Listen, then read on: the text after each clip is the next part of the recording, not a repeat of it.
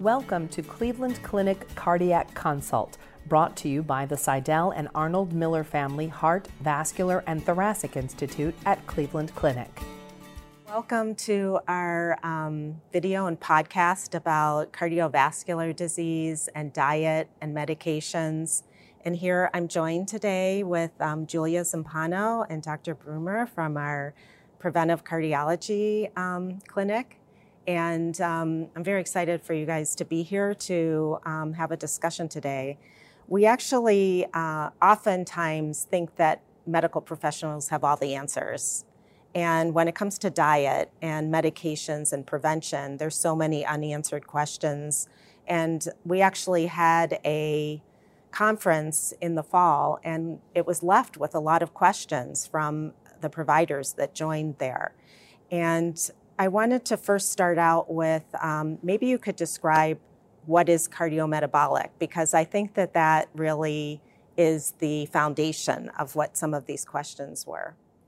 Yes, so thank you for having us and thank you for organizing this. So I think this is really important to add towards our previous discussions. So cardiometabolic is sort of a new understanding of the interface of certain risk factors that have become, over the past years, highly prevalent in the US and ultimately lead to cardiovascular disease. And the word metabolism combined with cardiology kind of integrates, I think, two aspects, of course. Metabolism meaning, in general, meaning weight and weight-related problems like diabetes, and how do these ultimately contribute to heart disease. And I think this concept has received much attention in the past few years, because for many years we really had not a good armamentarium of medications affecting metabolism, particularly diabetes, to reduce cardiovascular disease, which we now have. So we now have two classes of medication that clearly reduces cardiovascular disease in patients with diabetes. So this is sort of a very dynamic and evolving understanding, not just in terms of mechanisms that link metabolism with cardiac diseases, but also from the treatment side of what we can actually offer to patients. So Julia plays a big, important part in a lot of this, because these patients have, there may be overweight or obesity, diabetes, cardiovascular disease. What type of diet do you talk to patients about?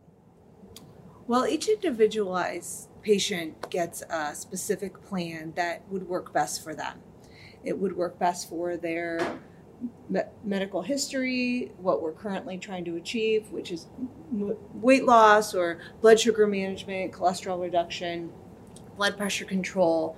So there are various diets that would help the patient meet those needs. So it may be a reduced sodium diet, a lower carbohydrate diet, a Mediterranean style diet. So it's a combination of those diets that we use to help meet the end outcome and goal. And it may be a combination of those diets. It may be low sodium and low carb, so calorie controlled. So it's very, very individualized. And there were a lot of questions about different types of diets. And people are always looking for that special, that magic thing that's going to make a change. There were questions about the keto diet, intermittent fasting, vegetarian diet. Can you talk about that a little bit? Sure. So there are several diets being marketed, and a lot of them we have to consider, are they research-based? Is there data that proves the successful outcomes to some of these diets? So with the ketogenic diet, from a cardiovascular standpoint, we don't encourage it very often. We have seen levels of LDL, bad cholesterol, come up with that type of diet. Now, that being said, we can encourage a low carbohydrate diet. So that would be under a dietitian supervision with lean sources of protein. Mainly carbohydrates are coming from vegetables. If you are not on a keto where you're not creating ketosis, if you're on a diet that's not, the goal is not to create ketosis, then you can have some fruit, you can have some grains, but again, those can be limited, especially if blood sugars are poorly managed or we're looking at aggressive weight loss. But a traditional ketogenic diet, which tends to be very high fat, moderate protein, extremely low carbohydrate, that creates a state of ketosis, we're not generally encouraging that diet.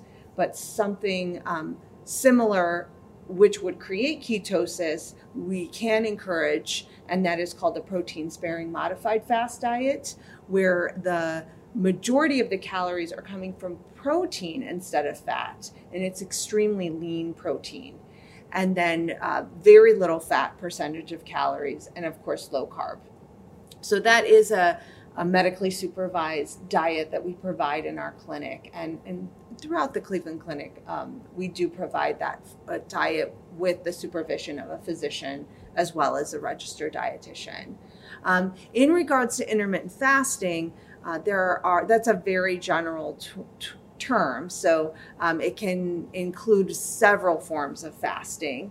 The most common form of fasting that I have used with patients are where they fast overnight for an extended period of time. We've shown through research that if you give your body some rest and not eat, you're going to consume less calories, your insulin level will drop, and your appetite will actually go down. So what we try to encourage is eating in a smaller window, so eating within anywhere between a 6 to 10 hour window, and fasting the remainder of the day, which we do encourage overnight being the majority of the fast. So you can rest and repair. There are other forms of fasting, not necessarily ones that I use regularly or routinely, but again, that can be per patient basis, based on maybe other factors that may play a role, work schedule, religious preferences, things like that, that we can work around other forms of fasting and make them successful, as well as a healthy form of restricting your diet and making sure you're meeting your needs. So another thing that I do want to talk about with fasting is that fasting is not the only criteria of weight loss. So if you fast and eat fast food for those 8 hours a day, you can expect the benefits to be as strong as if you really followed an anti-inflammatory Mediterranean-style diet, that you can really help reap the full benefits of fasting. Some of the benefits of fasting are to reduce inflammation. So if you're, giving your body the time to heal and reduce that inflammation in the body, and then you're adding the inflammation during the day by drinking soda, eating fast food or sweets, then you've really not working towards an overall benefit. So it really does go hand in hand with changing the diet. It can't really be a standalone process. So when you're seeing patients who also need to lose weight, what are the medical management strategies as well? There were a lot of questions about medications to bariatric surgery and how that plays a role in cardiovascular disease. Yeah, so I think first of all, we have a wonderful group of colleagues that all works very complementary. So we have a nutrition program, we have an exercise physiology program, smoking cessation program, we have cardiology and endocrinology combined in our prevention program. So I think we try to, one of the most important steps I think as physicians we have to take is in managing the patient in the most comprehensive way. And there's abundant evidence and data to support that. So we need to address the diet, we need to address the weight, we need to target those in the socioeconomic context of every patient. We need to treat the blood pressure, the lipids, the diabetes, and smoking cessation, and of course the cholesterol. Those are the main approaches. So, and I think it's important to tailor whatever we discuss with the patient specifically to the individual patient. So, we do use medications for weight management, but they have a secondary role, I would say. We first encourage lifestyle changes, meaning diet and exercise, and I try to convey to the patient that it's most effective to consider this as a life change, not a 3-month diet, and then after 3 months I look at the scale and then I go back to whatever I've been doing before. That will not work, and that's the most common problem with weight management.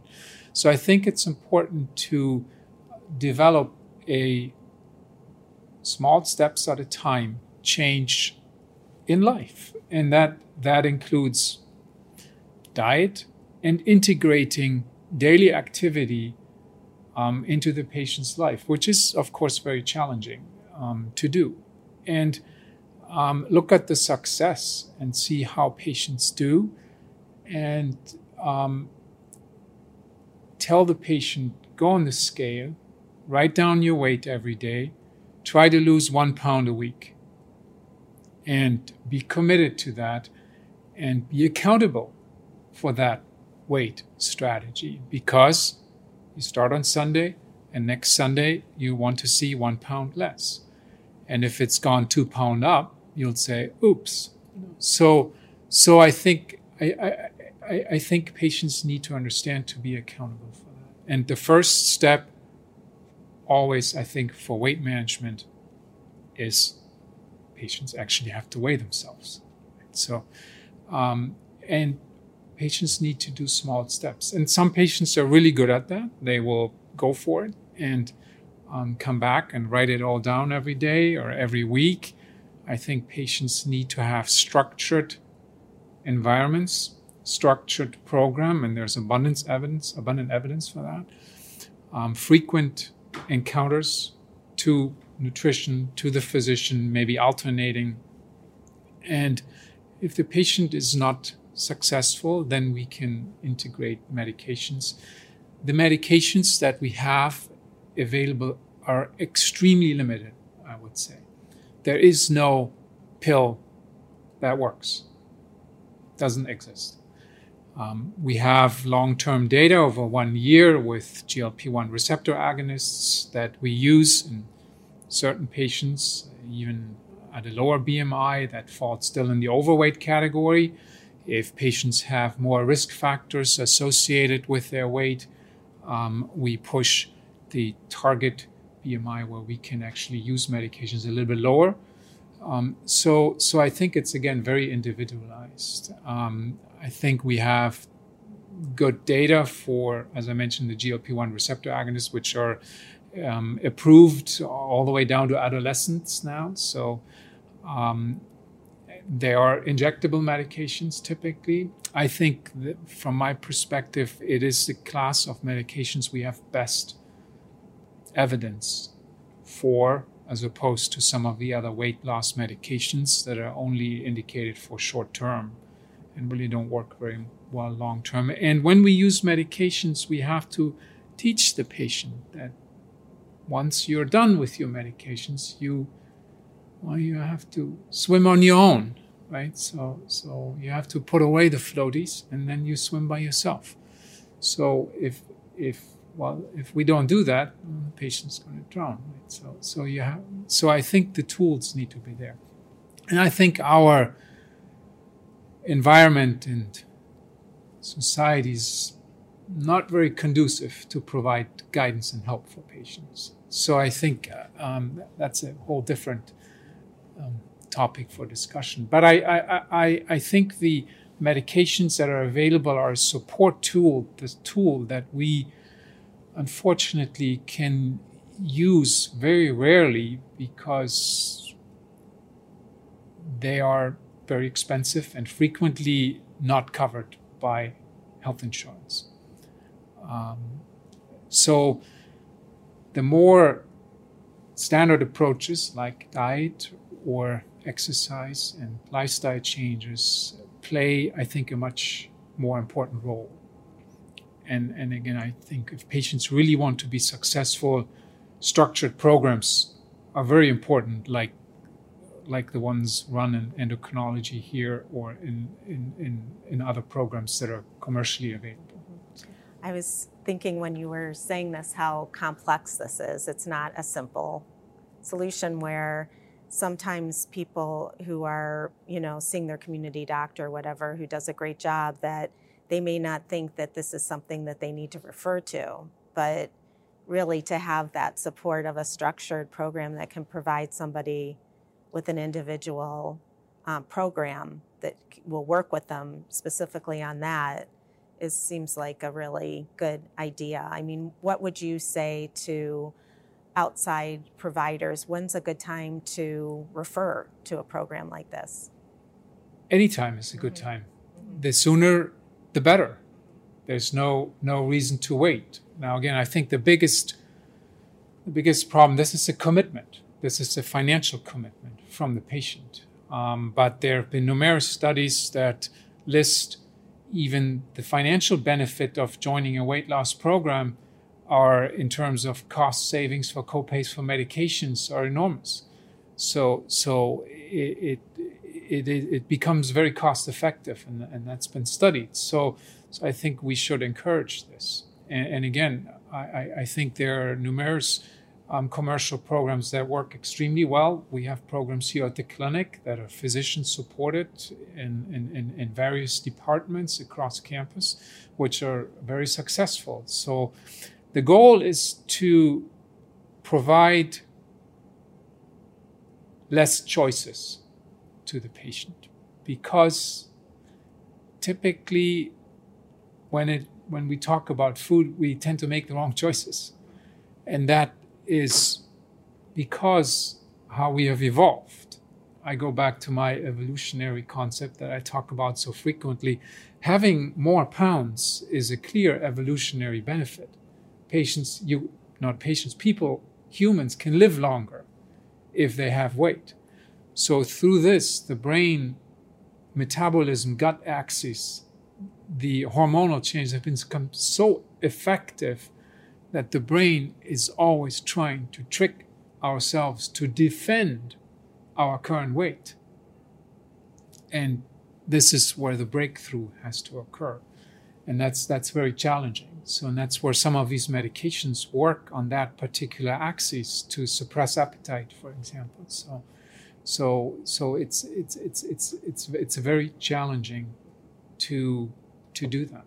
And the best way to do it is in a structured environment where there are few choices. So, Julia, some of these questions are related specifically to diabetes. So does the Mediterranean, do you change the way that your focus is when somebody also has diabetes? Yes, so if I have a patient that comes in with diabetes, I would definitely look at their current carbohydrate intake, look at their blood sugars, their hemoglobin A1C, and see where I can adjust their diet further to reduce those values if needed, which most of the time it is. So I would put them on a little bit of a lower carbohydrate diet, really look at the type of carbohydrates they're having, and maybe make some modifications on the type, the portion, of course, the timing of them, what they're pairing those carbohydrates with. So all of that would be extensively researched and looked into, and then a plan would be developed to help reduce the blood sugars as well as with the Mediterranean focus in mind. One thing I did want to add on to Dr. Bruemmer's wonderful comments is that with diet alone, just on its standalone, there are so many things that go into what people eat. It's not just what they choose to put in their mouth. It's also what their family's eating, what's available to them, what they can afford, what level of comfort they have in cooking or preparing meals or even purchasing meals. So you have to keep it very simple and very restricted. And really that does work the best. And support is extremely important. So whether it's a group or a program or a physician or a dietitian, support is essential.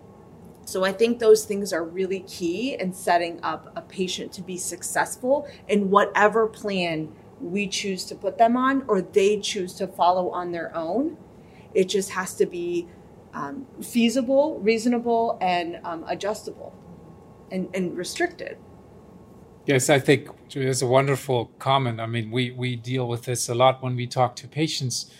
It's couples therapy, right? So there's no point if the husband needs to lose weight that the husband goes to the nutritionist, talks while the housewife goes home and buys the ice cream, right? So that does not work. So it is like a couples family therapy, and oftentimes I would say it is not infrequent that when the parents need to lose weight, the children need to lose weight as well. That I would say that's quite common. So it becomes very important to make this a family approach. Absolutely. Absolutely.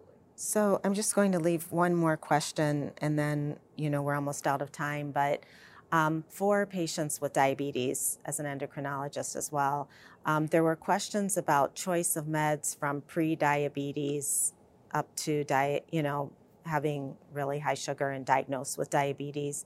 Do you have like a philosophy about that? Yeah. I think there are two questions. I think one is the questions: at which point do we start to actually treat pre-diabetes?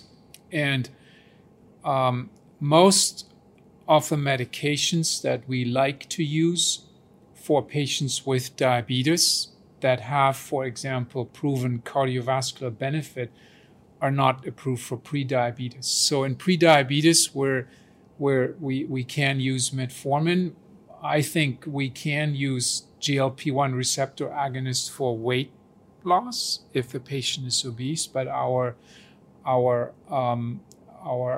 tools are somewhat limited. I would like to point out the most important aspect when we think about pre-diabetes. Pre-diabetes is clearly associated with increased cardiovascular risk and with worse outcomes than not having pre-diabetes. And I would say in our laboratory testing, it's probably one of the more commonly overlooked diagnosis that I think needs to be taken seriously. So the main goal for pre-diabetes is, guess what? Lifestyle change. So because that is frequently a condition that is still reversible, or at least can be kept stable for a long time.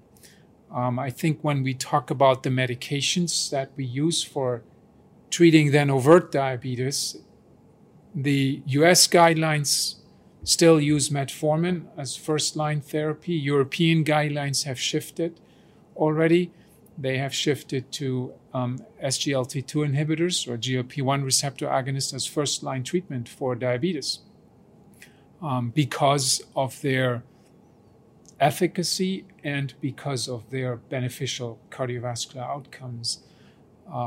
Here, payers will frequently mandate that we start with metformin and then shift to other medications, which, again, those newer classes of medications that have good data for chronic kidney disease, for heart failure, for cardiovascular outcomes with limited side effects are infrequently used because of costs being prohibitive, poor coverage by health plans. So we are limited in the medications that we actually can use.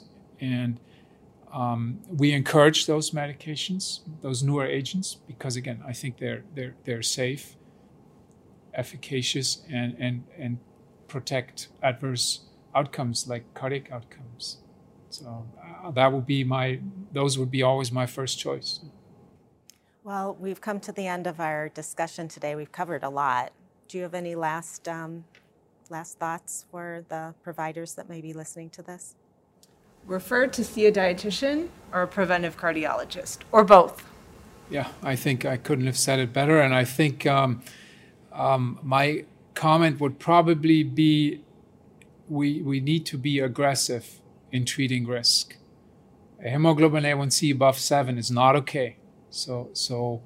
And lifestyle obviously has to be combined with comprehensive and aggressive treatment of risk factors, which we as physicians often say, well, yeah, the hemoglobin A1C, that's 7.2, come back in 6 months. And I think that's not something we should be doing. So we need to be more aggressive in preventing cardiac outcomes.